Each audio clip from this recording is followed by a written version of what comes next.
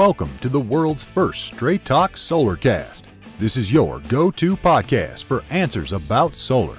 Brought to you by Solar Harmonics in Northern California, who invite their customers to own their energy by purchasing a solar panel system for their home, business, or farm. Each episode, we discuss questions facing people making the decision to go solar. The solutions to your questions are given to you straight by one of the leading experts in the solar industry, Jamie Duran, president of Solar Harmonics. Feel free to search our library for answers to questions that you're facing when considering solar. And now, here's Adam Duran, our host with the questions, and Jamie Duran, our solar expert with Straight Talk Solarcast. Okay, welcome to another edition of Straight Talk Solarcast. I'm your host, Jamie Duran. And I'm also the owner of Solar Harmonics in Brentwood, California. Today's topic regarding solar is actually going to be not quite on solar, but about electric cars, but more specifically on commuting. So there's a ton of people actually, in our town of Brentwood here, 73% of the population leaves every morning to drive somewhere outside of Brentwood. And probably 90% of them are driving in internal combustion engine cars that use a lot of gas. And the reason it has to do with solar is because a lot of these people can be driving electrically. There's some really exciting new electric cars coming out with higher ranges. So it's going to make it a lot more attractive for people who do commute a lot to actually drive electric. And then when they drive electric, there's a ton of benefits. First, when they have an electric car, they qualify for an electric vehicle rate with PG&E. So it gives them a lower cost to charge their electric car. If they charge it after 9 p.m. on any day of the week, then they're paying the lowest rates that PG&E charges. If they have an electric vehicle charger in their garage that charges up the car, then that actually is using a 220 volt line, so it can charge up the car pretty fast, generally about 2 to 3 hours to go from a zero to completely full charge. And so the result is most people, and of course it depends on the electric car, it depends on the annual or the daily mileage that people are driving.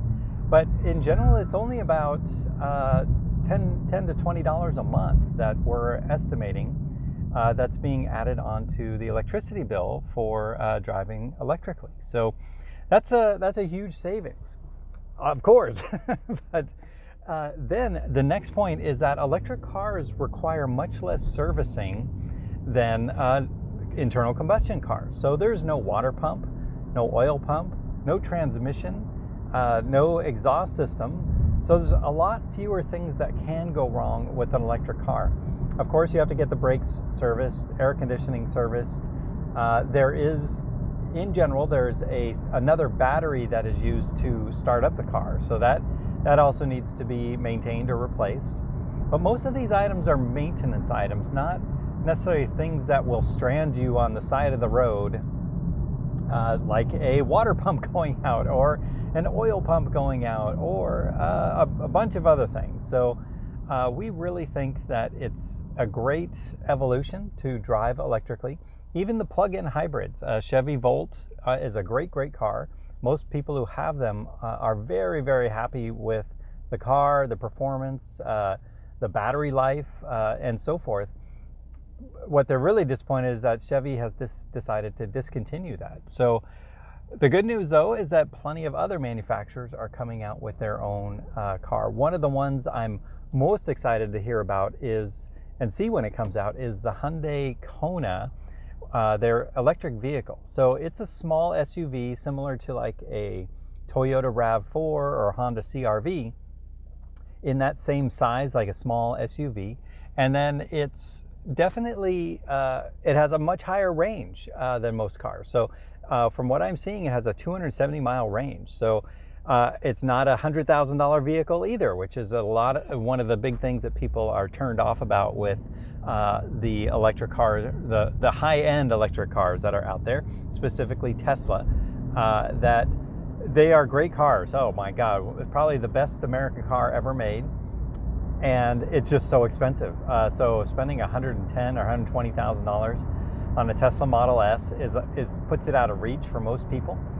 So even the Model 3, that is also an amazing car, still in the $50,000 range. So as more and more manufacturers enter the space and it gets more and more competitive, that's going to drive prices down, just like it does with everything. But I do want to let people know that one of the great things about electric cars and solar, of course, is that electric cars can be like the perfect starter car for a teenager. My daughter, for example, when she turned 16, we gave her a Nissan Leaf that was about 3 years old, and we got it for under $10,000, and it looked brand new, worked brand new, and 3 years later, she's still driving it. It has about 70 miles of range, which is great for a teenager. She has never had to go to the gas station except maybe to put air in the tires. And the insurance has been lower, and if you're a parent of a teen driver, this should really get your attention. The electric cars, because there's so few things that can go wrong and the range is not very large, that the insurance is about 10 to 15% lower than with a comparable internal combustion engine car. So we think it's, there's really no downside for going electric, plus all the environmental side, the political side of having an electric car. Even if one car in the family is electric, it's great for getting around town. And I'm saying, when I said the getting around town car, that's the 70-mile range car is great. I have heard many manufacturers that are coming out with a pickup truck version that is electric. So I think I wouldn't say we're in the Model T stage anymore with electric cars, but we're certainly not it's not a mature industry. So there's plenty more to come. And of course, with electric cars, we want to make sure that people have enough solar power to essentially generate the electricity that is put back into the grid, and then the customer is charging up at night, so they're pulling out of the grid when they're charging up. But with enough solar panels, they can essentially, indirectly charge their car using solar. Our newest inverters that are made by Solar Edge, they do have an electric vehicle charger built in, which is kind of fun as well. And it will operate as an EV charger and a solar inverter at the same time. We're just experimenting with them now. Our hesitation was it would be something else for us to service. If somebody's not able to charge their car, that's a major emergency compared to if their solar inverter had an AC issue, a PG&E power surge or something like that. So anyway, that's our episode. If you have any questions, feedback, or anything else, we'd love to hear it. My wife tells me to listen back to the podcast, so I certainly will listen back to this one, and we appreciate your feedback. Feel free to email us at straighttalk@solarharmonics.com. Visit us on our Facebook page, straighttalk@solarharmonics.com. And if you wouldn't mind leaving us a quick review or rating on iTunes, that would be awesome as well. So we'll talk to you next week, and we appreciate the listen. Have a great day. That's all for now. Thank you for listening to this episode of Straight Talk Solarcast with solar expert Jamie Duran. Join us each week for more answers to your solar questions. Speaking of questions, got some? Email us at solarcast@solarharmonics.com, and we'll be sure to give you an answer in an upcoming episode. This episode of Straight Talk Solarcast is brought to you by Solar Harmonics, the leading solar energy developer in Northern California, who invite you to own your energy. Visit them on the web at www.solarharmonics.com.